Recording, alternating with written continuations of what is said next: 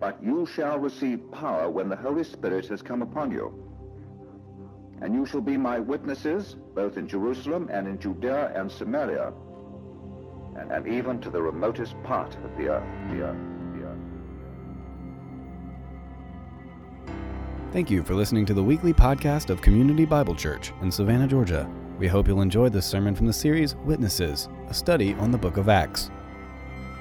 He is the stone which was rejected by you the builders, but which became the very cornerstone. And there is salvation in no one else, for there is no other name under heaven that has been given among men by which we must be saved. Father, I'm thankful for this morning. I'm thankful that every seat in this room is filled, that we have an overflow, that people are here to worship you. There's just an overflowing of your grace. It's something special that we can't understand or describe, but we are thankful for it. And so I just pray as we open your word that your grace would abound, that your people would be built up, that the church would grow in our faith and in our maturity, not just numerically, but Father, deeper with you, that we would be a congregation that thinks biblically, that thinks maturely, that loves one another, and that the gospel would be proclaimed here faithfully. And Father, there's other churches this morning that are preaching Christ. Please just bless them tenfold, make their ministries grow, make them effective for the sake of your name. I pray that all the churches that proclaim the gospel in this town and beyond would just fill up, that people would hear of your love and your grace and your hope that we have in Christ. I can't convince anyone of anything, Father, and so as we broach a challenging and difficult topic this morning, please help me. Open my mouth and use it for your glory. May your Spirit fill me and empower me, because apart from you, I am nothing. I am a worm. But with you, I have the potential and ability to feed your sheep, and so I pray you would help me to do that. I pray that your Spirit would fall on us and that we would hear clearly your word, and that even if some of these things are challenging to us, that we would consider them, that we would believe them because they are true. It's in Christ's name I pray. Amen. Thanks. You guys can have a seat.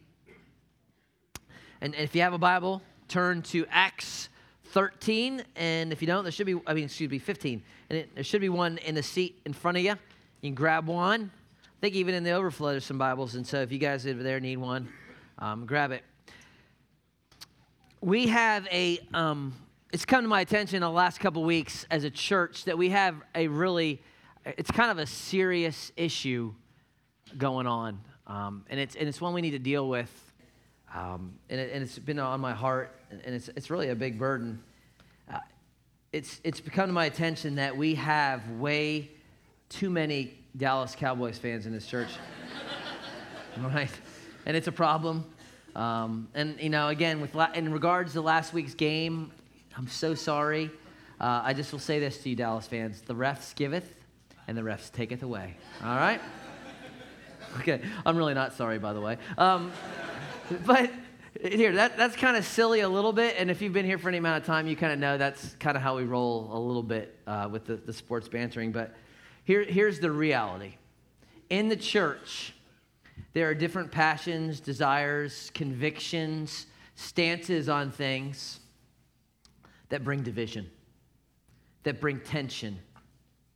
And it is one of the attacks of the enemy. Remember, I talked last week how he uses the D's, like deceit and doubt, right, and discouragement. One of the D's that the enemy constantly will do, he'll try to divide. He'll try to bring disunity to the body of Christ. And we are very good at letting him. And so the question that we have to ask is, as we are one church, 4 services, as God has grown us numerically, as the diversity has just gotten more and more diverse, which is good and healthy, how do we maintain unity? How do we be one? How do we handle the differences in passions and in convictions? That's what we're going to talk about today as we look at Acts chapter 15. Because what's going to happen in Acts 15 is this recurring issue that's kind of shown up once in a while, periodically, has now come into a head. All right? We've seen a little bit of it, pieces, but now it's a big deal, and the early church is going to have to deal with it. And in doing so, it teaches us how do we deal with the same kind of issues. And here's where we've been. If you're new, visiting, forget. It's about 48, 49 AD. Jesus was crucified, resurrected in 30 AD. So we're about 20 years out. Doesn't feel like it because we've only been here like 3-4 months, right? But it's 20 years after Jesus has gone back to heaven. That's a long time. That's long when some of y'all have been alive. And they're still dealing with this kind of stuff. And what happened last week we saw was Paul and Barnabas. They go on a 3-year journey where they bring the Gentiles in, man. It's full steam ahead. They're planting churches in Gentile cities. And now the Gentiles are part of this deal. And at first everyone's excited because it's like, yeah, God's doing great things. Woohoo! But then they realize, wait a minute. We got to live with these people. And they're different. They smell different. They look different. They act different. They eat different stuff. You got the sharks and the jets. All right, those of you born in the 90s, it's a movie called West Side Story. Go watch it tonight. But you got the sharks and the jets, and now they got to be together. And they don't like each other, but they got to live together. How do we deal with that?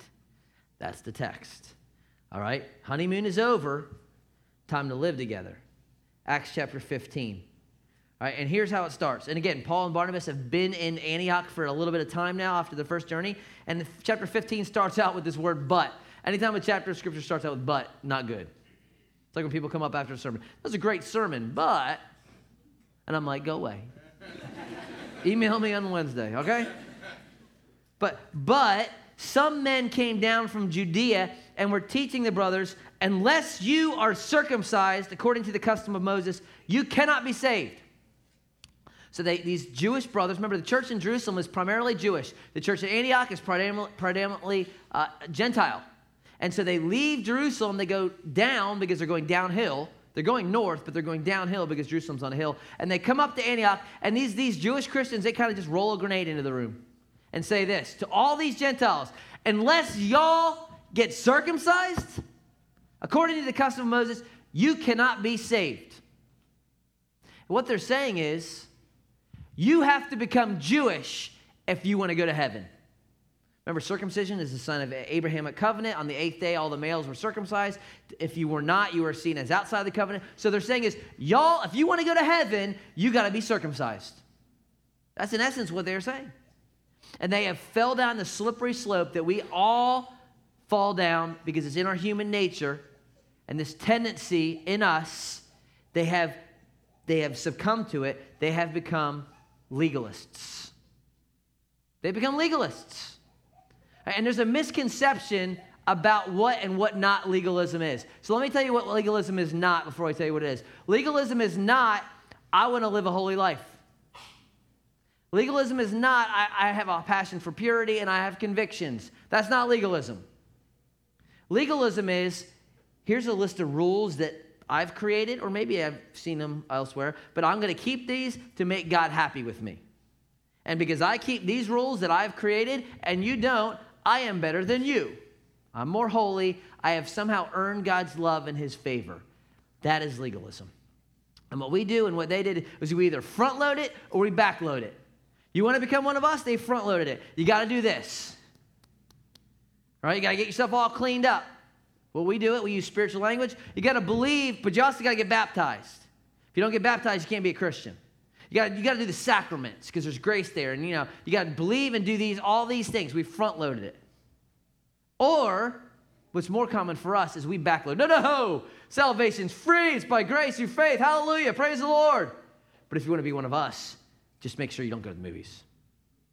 Just make sure that you don't use drums in your service. Just make sure you believe, and then you fill in the blank. Don't do this. Don't drink, chew, go with girls that do. Whatever it is. All right? That's the list, right? And we're not talking issues of moral obedience. We're not talking about following Christ. We're talking about going beyond what the Scripture has said and adding to the gospel. And here's the thing. When you take and add to the best news in the universe, when you take away from it or you add to it, it no longer is the good news. It is the bad news. You have corrupted it. You have destroyed it. Let me illustrate like this. Okay, got myself a bottle of smart water. All right? I don't know why it's smart. It doesn't say anything on there. But it hadn't made me any smarter. I drank like 3 bottles and I'm still dumb. Okay, so it's not that smart. I'm dumb because I paid $1.80 for it. But needless to say, good tasting, pure, smart water, right? Now, this cup, on the other hand, just a little bit of the water from the urinals across the way, all right? Some good deacons have been faithful, all right? That's what if you're a deacon at this church, this is what you do, all right? You go get urinal. So if I pour this blue water from the men's room into the smart water, just a little bit now who wants to drink it? Anyone? Oh, I'll drink some. All right, it's not really from the urinal, okay? Yeah, I'm not dumb. I mean, but to make the point, all right, it's Powerade or something, I don't know. But why is it that you didn't want to drink it? Because it had been corrupted. And it wasn't a lot that corrupted it, right? Just a little bit. When you add to the purity of the gospel, you have destroyed it. It is so potent and so powerful by itself. But when you add to it, what you're saying when you add to the gospel is this, that God is not holy and I'm not truly sinful because I can somehow bridge the gap between us on my own. And so when we get to heaven, it's, yeah, I believed, but man, you should have seen me for a while there. For like 10 years, I was a solid dude. I got here because of Jesus and I did a little bit. And that is not the gospel and it is not true. Right? And that's the essence, the core behind legalism, that somehow you can earn God's favor. You can earn it. And it's part of our DNA. It's part of what we do. It's part of a humanistic culture. Go down to Forsyth today. You ask 100 people, ask them the same question. Do you deserve judgment? Most of them are going to say, I don't think so. I mean, I'm not perfect, but I'm not Hitler. And I don't know where the kind of judgment line falls, but I'm pretty sure it's behind me and Hitler's behind me, and I'm in front of it. And if you ask them, do you deserve heaven? They'll say, yeah, I think I do. I mean, I'm not no Mother Teresa, but pay my taxes, pay my tuition, keep the speed limit. Yeah, I think I deserve heaven.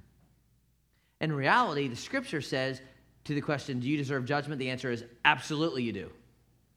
And do you deserve heaven? The answer is absolutely you don't. So why is our culture so opposite? Because there's something in us that thinks we can earn the favor of God. It comes from Adam. Back in the day, what's the first thing Adam does? He falls, they sin. What do? They create their own religion. Fig leaf religion. Right? They try to hide their sin. They try to hide their shame with fig leaves. Not smart. Right? And what God has to do is he has to kind of lay them open. And how is that whole deal dealt with? God himself has to cover them with the skin of an animal that he himself kills, picturing the future Messiah who would cover their sins, the Lamb of God. But it's in our tendency to what? To try to cover, to try to hide, to think that we can do something. But the problem with legalism is it's a sorry substitute for the sacrifice of Christ. Sorry and weak. And so how do we handle differences in the little areas? Here's the first thing we do, is that we keep the main thing the main thing. And the main thing, CBC, and if you're new and you don't know it, is this. Jesus of Nazareth, crucified for your sins as your substitute, resurrected on the third day, salvation in him and him alone through faith. That is the main thing. It's what we call the gospel, the good news. Okay? That is primary. Everything else is secondary. But the gospel is the main thing. And when we keep it the main thing, it will guard us from all sorts of error. Because the implication of not keeping it the main thing, there's huge ramifications on how we treat one another. Because what you believe always results in a behavior issue. How you believe always responds, it's always reflected in how you behave. And it's seen, this problem of legalism, the same thing that's going on in Acts 15, most scholars think that the issue in Galatians chapter 2 is the same exact issue. The same exact situation. And if you go to Galatians 2, you can read about it later. Here's what happens. You got all these boys in Antioch. You got Paul, you got Barnabas, you got Peter. They're all eating barbecue. They're having bacon sandwiches. It's a blast. Everyone's enjoying themselves until a couple Jewish guys come from Jerusalem. And as soon as these couple Jewish guys get there, all of a sudden Peter's like, whoa, I'm not hanging out with the bacon eaters anymore. And even Barnabas, good old Barnabas the encourager, good old Barney, stops hanging out with the Gentiles and eating bacon. And it takes Paul getting up in their grill and saying, y'all are not living in step with the gospel, to bring them back. That's the issue here. See, when you have this, I can earn God's favor, you're not going to walk in step with the gospel. It has huge implications for how we treat one another. And so we have to keep the main thing. We have to fight against the tendency to think we earn God's favor. And that's what Paul and Barnabas do. I mean, they're like, whoa, they had no small dissension and debate. That's a Greek idiom. We're saying they were on fire. There is a huge clash in this church over the gospel and the implications. So much so that they don't get it dealt with. And so they say, we got to go to Jerusalem. We got to go get the bigwigs. We got to get the elders and the apostles and ask them about this question. You say, why do they have to do that? Because they can't open to, let's turn to Ephesians 2. Oh, wait, I haven't written that yet. Okay. The only New Testament they have is James at this point, maybe. So they got to go down to the guys who are eventually going to write it, along with Paul. And so that's what they do. Verse 3. And so being sent on their way by the church, they passed through both Phoenicia, Samaria, describing in detail the conversion of the Gentiles. They're telling everything about as they work their way down. And they brought great joy to all the brothers. But when they came to Jerusalem, they were welcomed by the church and the apostles and the elders, and they declared all that God had done with them. So they're talking about how great God is and what he's doing. And in the middle of that, but some believers who belonged to the party of the Pharisees, that's Paul's old group, right?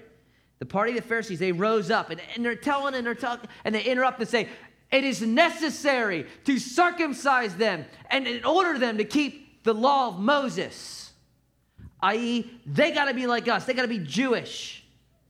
They got to be circumcised, and all the Gentiles are like, boo.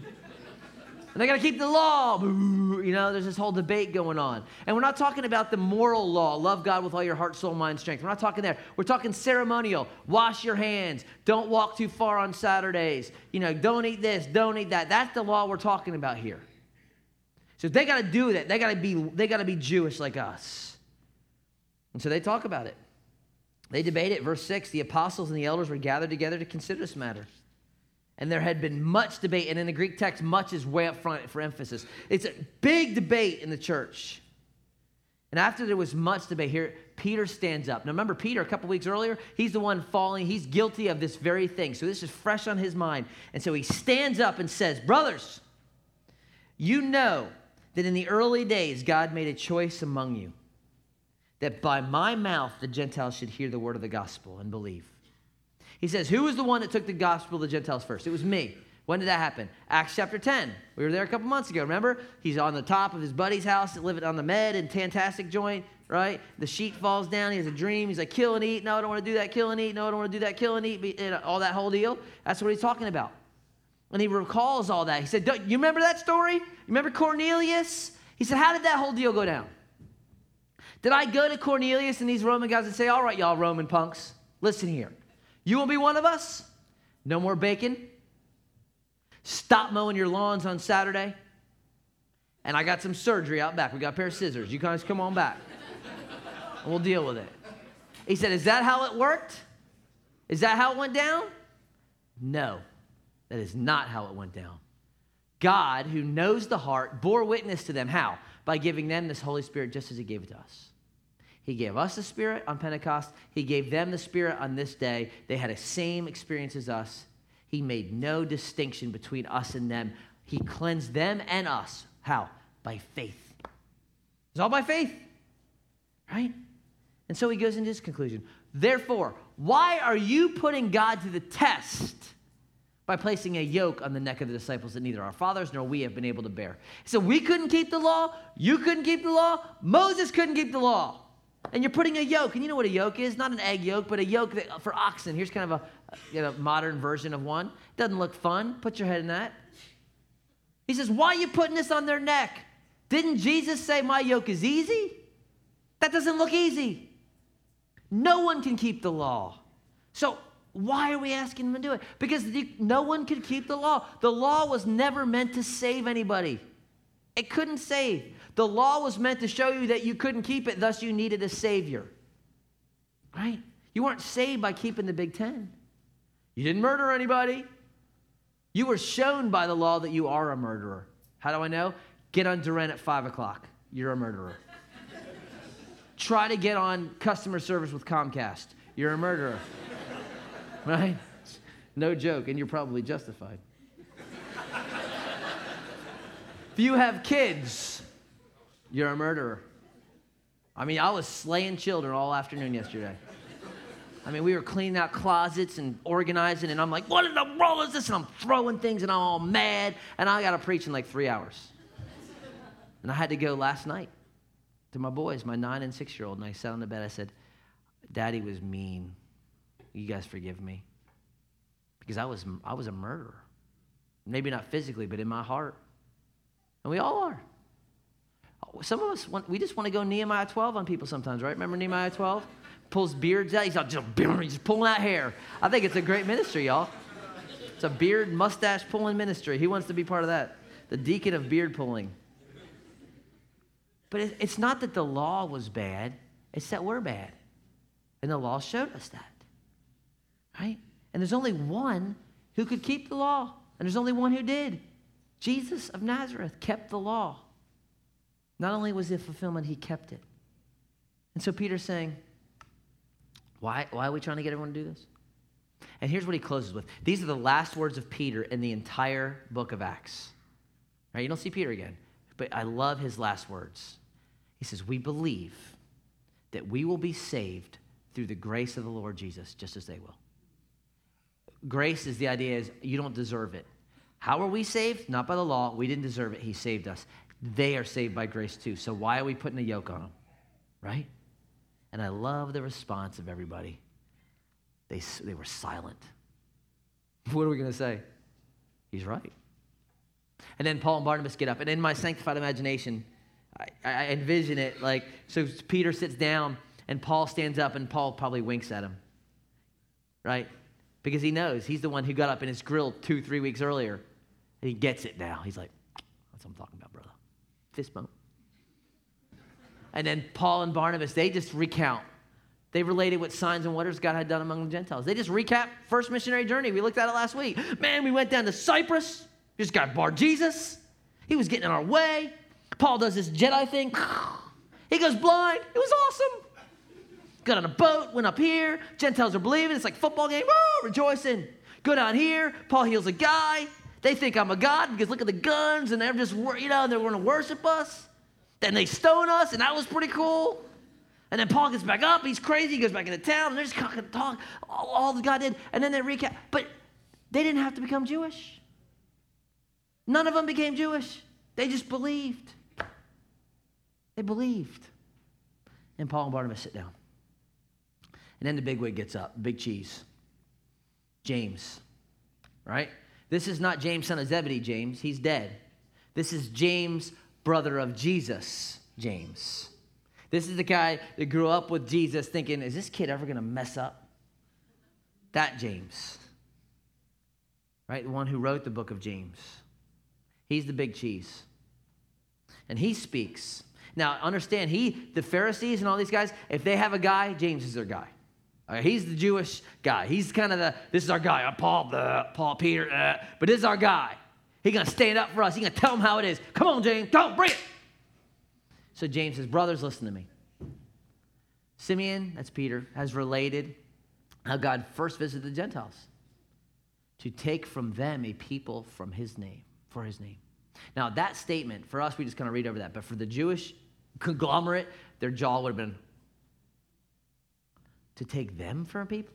Now, they're used to hearing this kind of language. This is covenantal language. This is election language. This is God choosing language. But they're used to hearing it about themselves, not about the Gentiles. He just said, their guy just said that God has chosen the Gentiles to be a people for his name. And not only does he doesn't stop there, he validates it with the Old Testament. He says, this is the words the prophets agree. He says, just as it's written, and he quotes Amos. No, most of us probably not even read Amos. But Amos was a shepherd who preached 750 years before Jesus showed up at Nazareth. 750 years. And he says this, after this I'll return, I will rebuild the tent of David that has fallen. I will rebuild its ruins. I will restore it, and the remnant of mankind may seek the Lord. Notice the line, and all the Gentiles who are called by my name, says the Lord. He says Amos was talking about this 700 years ago, that God would call the Gentiles by name. He didn't say Gentiles who became Jews. He said Gentiles. This is what God has been doing all along. We've seen it in the Old Testament. We've seen it in Paul and Barnabas' witness. We've seen what Peter did. And so he concludes in verse 19, therefore, my judgment, the big cheese, is that so we should not trouble those of the Gentiles who turn to God, i.e., back off. Back off. Why are we trying to put new wine into old wineskins? They do not have to become Jewish. They are saved by grace through faith, just like we are. Back off, right? Gentiles, bacon, yes. Woo! Surgery, no. Woo! Right? We got enough issues to worry about. And that's where they leave it, right? The main thing is the main thing. They don't need to add to it. They don't need to take away from it. It's sufficient. And here's what that looks like for us as a church. We do not front load anything for people to come here, right? You do not, if you're here this morning, you don't have to clean yourself up and come to God. You don't have to get all, I got to make sure I don't cuss anymore and I don't have to do all these things. That's not how it works. And as a church, do not front load the gospel. Don't tell, well, you can come to our church, but the only thing front loaded is if you're late at 9:45 and 11:15, you're in the overflow. That's front loaded. Oh, sorry about that, y'all. All right. But everything else, there's no front loading. You are welcome to come. The gospel is enough to transform. Now, after the fact, are there things God says, you know what, purity and marriage and all these things? Are there things he says? Yes. But that's after someone comes to faith in Christ and the Spirit of God is within them. Then they have the ability to follow Christ. But we don't front load it. It's important. Not only that, the gospel, it fuels every facet of the ministry here at CBC. It's part of everything we do. Parking ministry.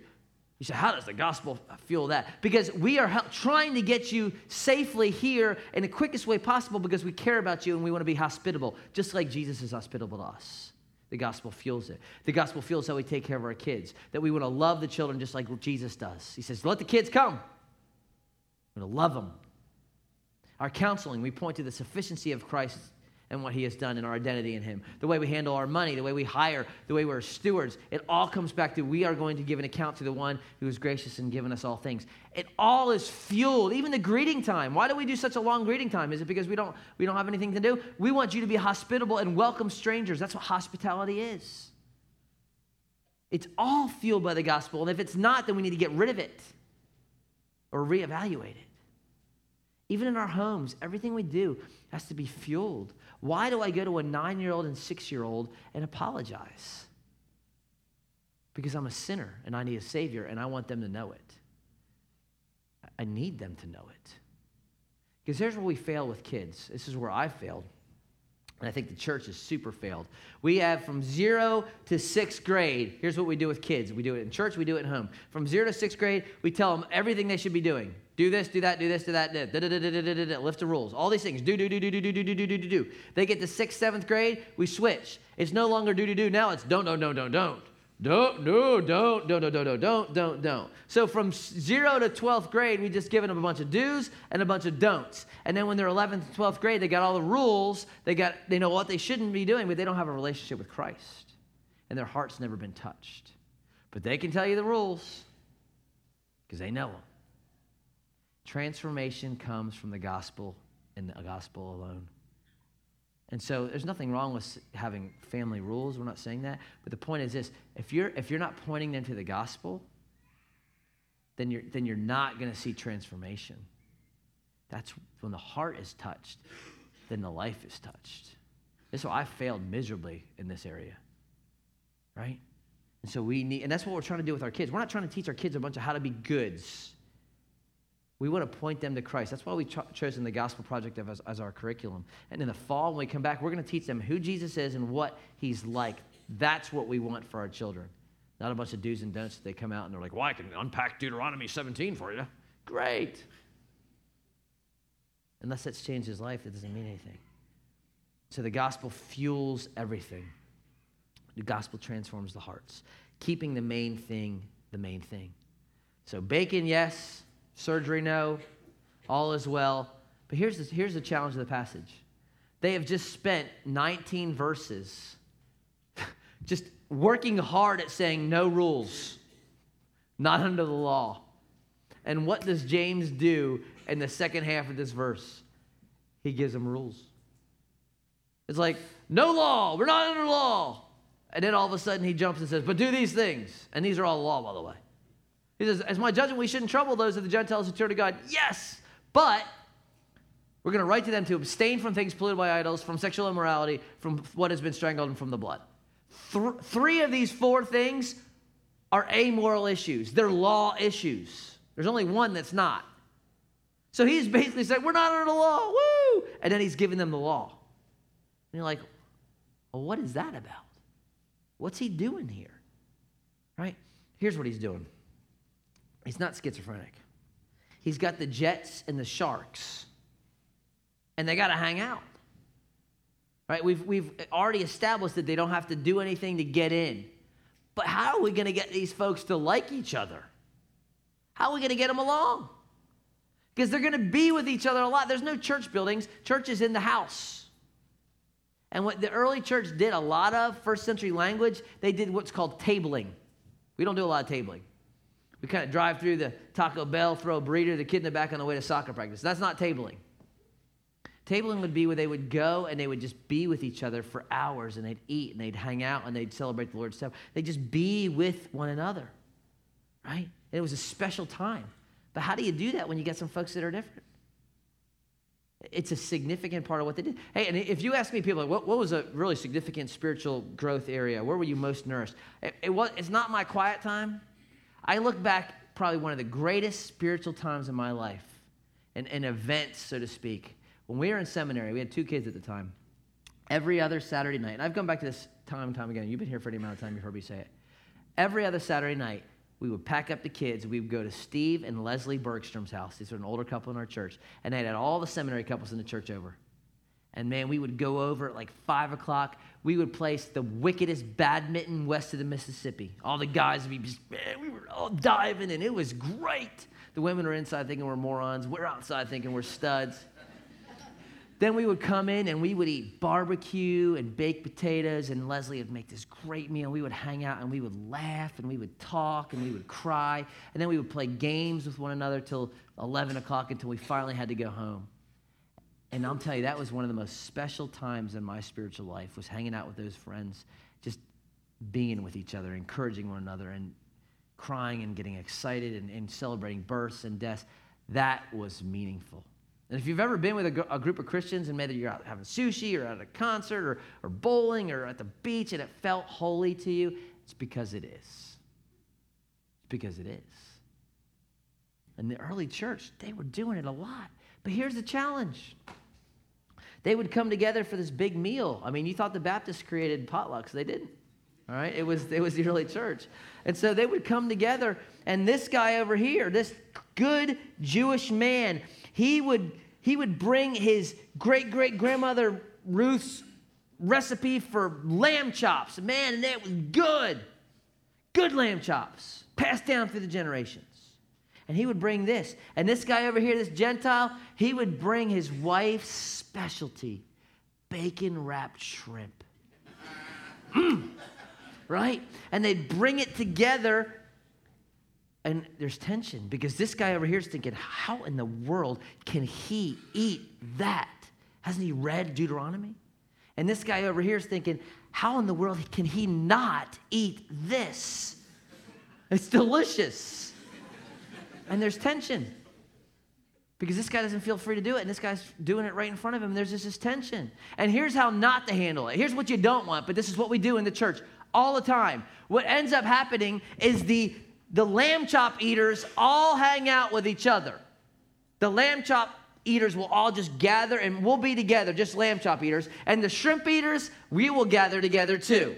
And then we'll start talking about the lamb chop eaters and how silly they are because they won't eat shrimp. And the lamb chop eaters will start talking about the shrimp eaters and how wicked and immoral they are because they eat bacon. And we just have split the church over lamb chops and shrimp, thinking that we're better because we haven't kept the main thing the main thing. And I know that shrimp is not the issue. If it is, we need counseling for some of y'all. Okay, I get that. But let's talk about what is. Because there's a lot of issues that are the issue. Gray areas that the Bible is not black and white on, that all of us have different passions and convictions about, and own it right here. Let me just say, some of you might get offended because I'm going to mention some of these things because that's your issue. I get that, right? But understand some of these issues are gray, and here's the biggie in our culture. It's not big at other places, but because we're in the South, it's an issue. Some of you after church, you go out to eat, get you a nice steak, a nice burger, a nice piece of fish. You're going to order with your steak a glass of wine. And that's your gig. That's your deal. I mean, you're an expert in the grapes. You smell 1963. I mean, that's you, whatever. Temp room 83 degrees, whatever, okay? That's your deal. I'm a teetotaler. I don't get that, right? I remember Natty Light from college. That's all I know, all right? But that's your deal, and you have a biblical right to do that, all right? There's no one of any sort of exegetical faithfulness that would say that you don't have a right to do that. But the other half of the room, they're going to go to the same restaurant. You know what? They're going to have sweet tea or water because they don't feel free to do that. They can't do that. Because for them, one glass turns into one bottle, which turns into somehow they get to Jacksonville with a new tattoo. That's what happens. And that's half our church, by the way, okay? And so the question is this: how do those two deal with one another sitting across, right? When they're in the same house. That is the issue. And that's a big one. And here's some other gray area issues that are big. What kind of schooling do you do with your kids? What's the dating practice of your family? Are you going to kiss dating goodbye, or are you going to say hello to dating, okay? Which one are you going to do? Cigars versus no cigars. Entertainment choices, radio, movies, political parties, Saturday service. Some people think we're the devil because we have a Saturday service. So that's fine. Tell them to preach 4 on a Sunday. But it's an area. Tattoos, piercings. Some people carry a weapon. Some people think that's not good. These are issues in the church. Different positions. Some cards for some people is an issue. Right? All these things. How do you deal with it? And I'm not talking about where the scripture is clear. Drunkenness is sin. It's sin. Immorality is sin. It's, okay? Addiction is sin. Playing go fish with the kids, I'll leave it to your conscience. Okay? For some people it may be. But that's not a black and white issue.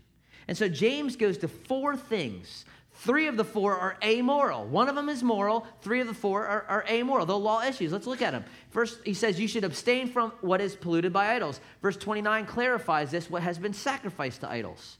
And that day, if you're eating a piece of meat, it's probably been sacrificed to an idol outside of Jerusalem.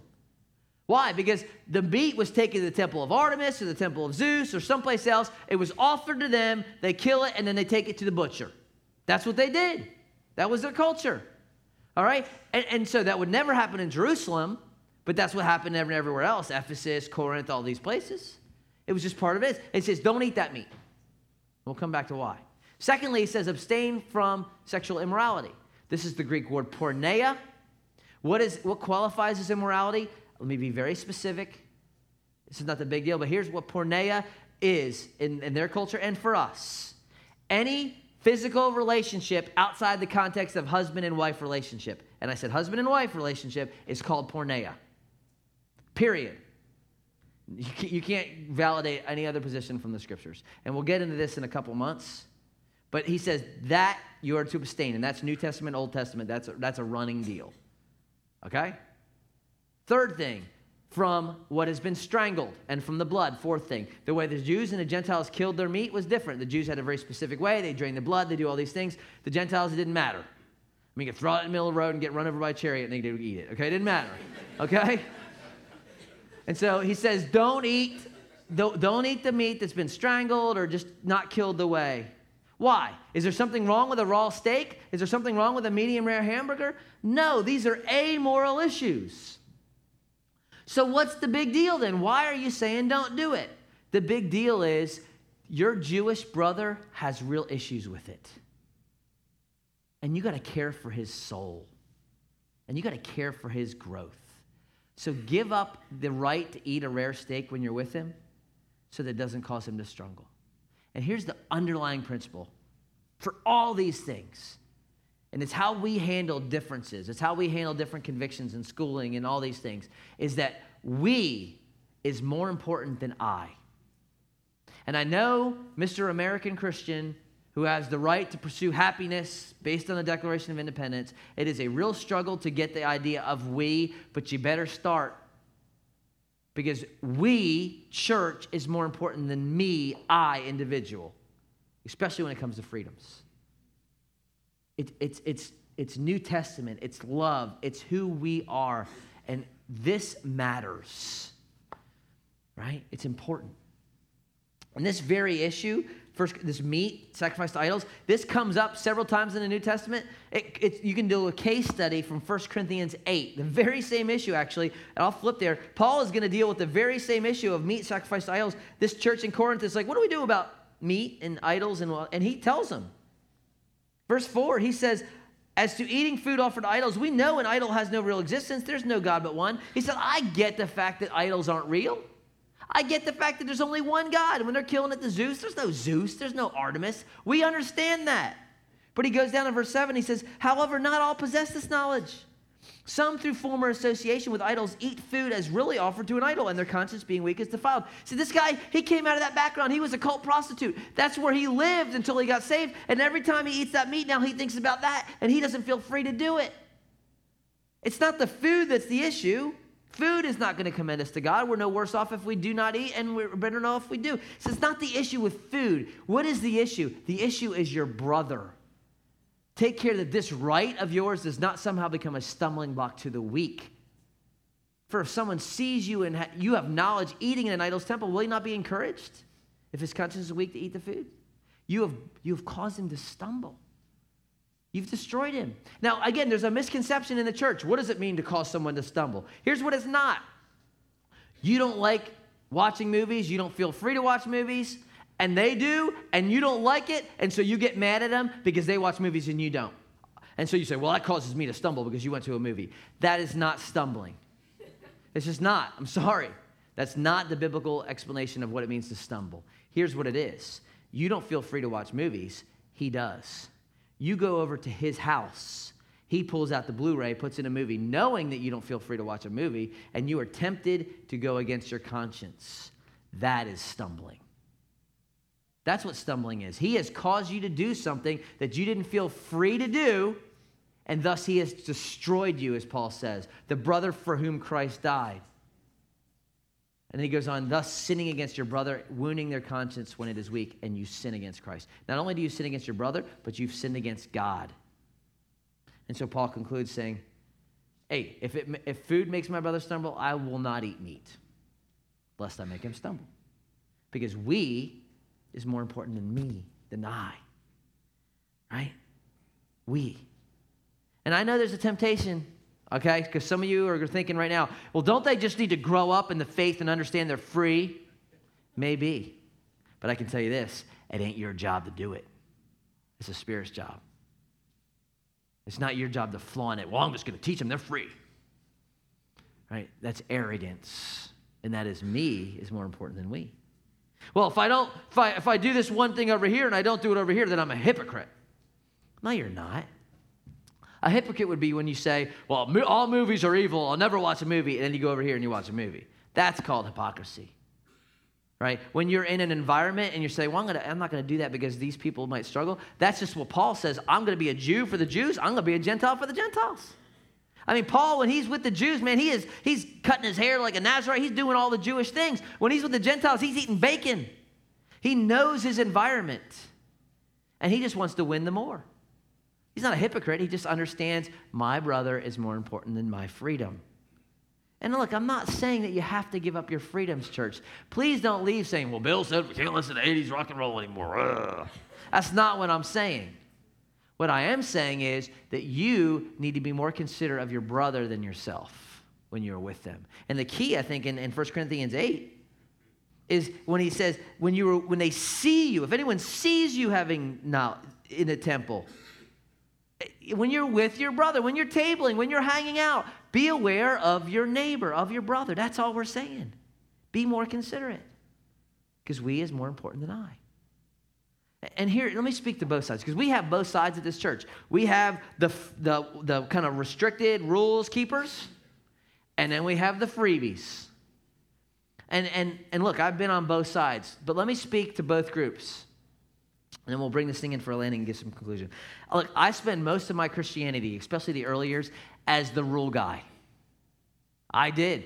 I mean, I had rules and I had lists, and if you didn't meet them, then you were not as good as a Christian as I were, and I could prove it to you.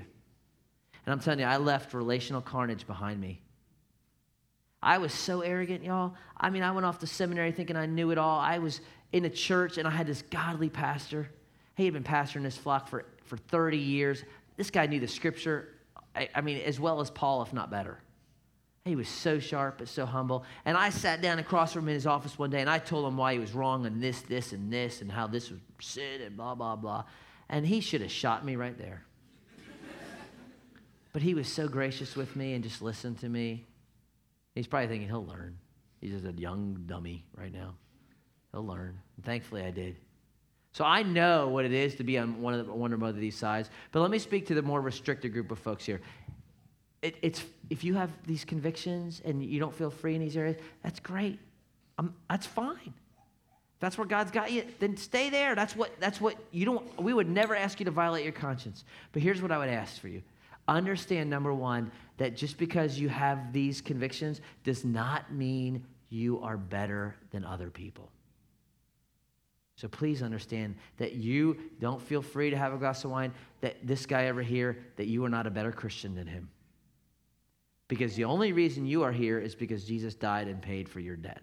All of us. So understand that what you do is not make you more better than or more acceptable in God's sight. Number two, don't be an apologist for your position. Be an apologist for Jesus. Don't go around saying, "Thus saith the Lord," if he didn't saith. If you're going to be his spokesman, make sure you're speaking what God has said. And thirdly, don't be a slanderer. If you're the lamb chop eater, don't slander the shrimp eater. Because in doing so, you have become like Satan, the slanderer, the devil. And the last thing we need is gossipers. If you have a problem with that guy, go talk to him. If he's caused you hurt, pain, please go talk to him. And if you want us to go with you, we'll go. But don't talk about him to the rest of the lamb chop eaters. Go talk to him. That's what brothers do. So if you feel more restricted, those are some encouragements for you. Okay, let's talk to the freebies. Because let's be honest, CBC, we lean this way. If you don't believe me, go downtown on a Friday night. Half the church is down there, okay? I'm just telling you. All right. So let me give you guys some advice and some counsel. And this is mostly your 24-year-old dude who grew up in a legalistic home and now he's let the pendulum swing way too far. Some of you need to pull back your freedoms because people are talking and they're not in a good way. And if it gets to my ears, I'm like Mr. Recluse who lives out in Georgetown, and I'm hearing, man, some of your people are down there being wild, then you need to tone it down. Okay? You are free, yes, but you are not free to go get drunk downtown. Okay? You're not. You're not free to go act obnoxious because I'm free in Christ. Your brother matters. And you may think no one cares, but you may be 28, 33, and the 16-year-old kid's with his mom and he's watching you. And you are responsible for your brother. So be considerate and be wise and understand that you are responsible for your brother, right? I'm not saying you have to give up your freedoms, but I am saying you need to be wise. So let me give us some principles and we'll close this bad boy out. How do we handle freedoms? How do we handle gray areas? I mean, not areas that God has been absolutely clear, but here's some questions to ask yourself if you're like, I don't know where I stand on this. What do I do? What do I do? Here's 5 questions to ask, okay? Number 1, can I glorify God in this? Can you worship God with this? Paul says, 1 Corinthians 10, Enjoy this, but can you glorify God in this? Whether you eat or drink, do all for the glory of God. So if you can eat or drink this way for the glory of God, then do it. And if you're like, I don't know, well, then you probably should abstain. Right? Very simple. Question number 2, is it wise? Is it wise? If you are debating whether or not to get your girlfriend of 2 weeks' name tattooed on your forehead, okay, I can tell you, you're free in Christ to do that. That's not the wisest decision. And if you're wondering, well, I don't know, I mean, I'm 19, I don't really get it, then ask someone that's like 40, okay? Ask your community group leader. And if he tells you to go get the name tattooed on your forehead, then you call me, because we're going to fire him and find a new community group leader for you. But is it wise? Is it wise that I'm at this place at 2 a.m. right now? Is it wise? Right? Is it wise? Just ask this question. Question 3, is it beneficial? See, all things are lawful, Paul says, but not all things build up. Right? I'm free, but is it build me? Does it build other people? I'm telling you, I went to a movie the other night, and some of you don't feel free to go to movies, and I understand that, and I'm not trying to get you to. But I went to a movie, and I walked out. It was a hard movie to watch, and it wouldn't be for everybody, but I came out with a greater appreciation for our military that I've had in a long time, I can tell you. And I was like, man. I mean, it drove me to pray for our military that night and yesterday because it was tough. Right? Now, there obviously is certain movies that, look, nobody in our congregation should be seeing 50 Shades of Grey. I don't care. I'm just telling you. There's no reason for you, I need to study culture. No, you don't. Okay? But there are things you can learn from. You can read Tolkien and see good versus evil. You can see these things. You can see common grace. Is it beneficial? And if it's not, then you cut it out. Question 4, does it bring bondage? Paul says in 1 Corinthians 6, all things are lawful, but not all things helpful. He said, I won't be dominated. I won't be enslaved to anything. If the threatening of pulling this freedom away causes you to get angry and upset, then you are probably in bondage and enslaved, and you need to deal with it. If you're not willing to freely lay it down, then it's probably bondage for you. Right? If you get mad about it, well, it's probably something that you need to think about. And then the big question, really, and this is the summary of them all, is it loving? Because love does no wrong to a neighbor. Love covers a multitude of sins. So is it a loving thing to my neighbor, to my spouse, to my kids, whatever? Look, because there's plenty of gray areas, but what is black and white in the church is love your neighbor as yourself. That is a black and white command. You can deal with all the other gray things, but is it loving? Because we're not under the law of Moses, but we are under the law of Christ, 1 Corinthians 9, which is love. That's what it is. And see, the law of Christ, here's the cool thing. The law of Christ brings joy.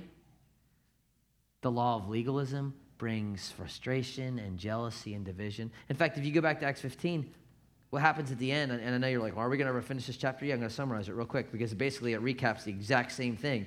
They say, okay, we're going to tell all the churches. We're going to write a letter. We're going to send Paul and Barnabas, but we're going to send some other guys just in case they don't believe Paul and Barnabas. So we're going to send Silas and Judas, and they just send them back to the church with the same letter that says these very same things.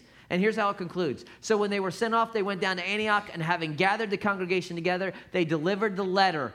And when they had read it, they rejoiced because of its encouragement. But they can't eat steak anymore, not around these guys anyway. It doesn't matter because the law of Christ, law of love, always brings joy. Because when you are loved deeply by other people and are sacrificing for you and caring for you, what is the response? It's joy, and it's responding in love. And there is great joy even though they're going to lay down some of their freedoms because that's the law of Christ. And what we have been saying from day one is this is a place where the main thing is the main thing, y'all. Jesus as your sacrifice, as your substitute, as your Savior resurrected, faith in Him alone. That is the main thing. All these other little things, we can agree to disagree. Because we is more important than I. That's the love of Christ. And look, you are no more free than when you freely lay down your rights to people. That's true freedom. To say, I can do this or I cannot do this. That is freedom. That's the law of Christ. How do we treat the deceived cowboy fan?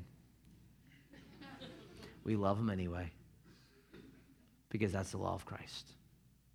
We have one God who we all worship, one Savior, one Lord, one baptism. That's what we're about, right?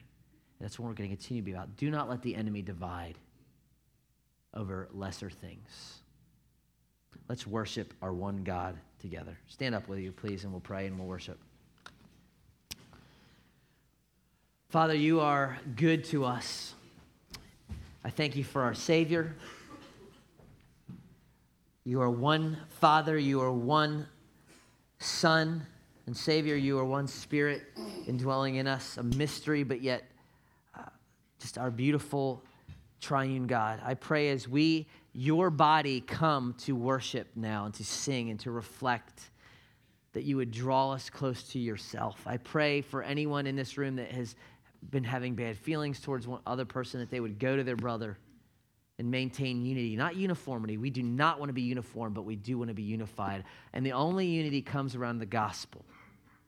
So guard us, Lord Jesus, from the error and the heresy of legalism.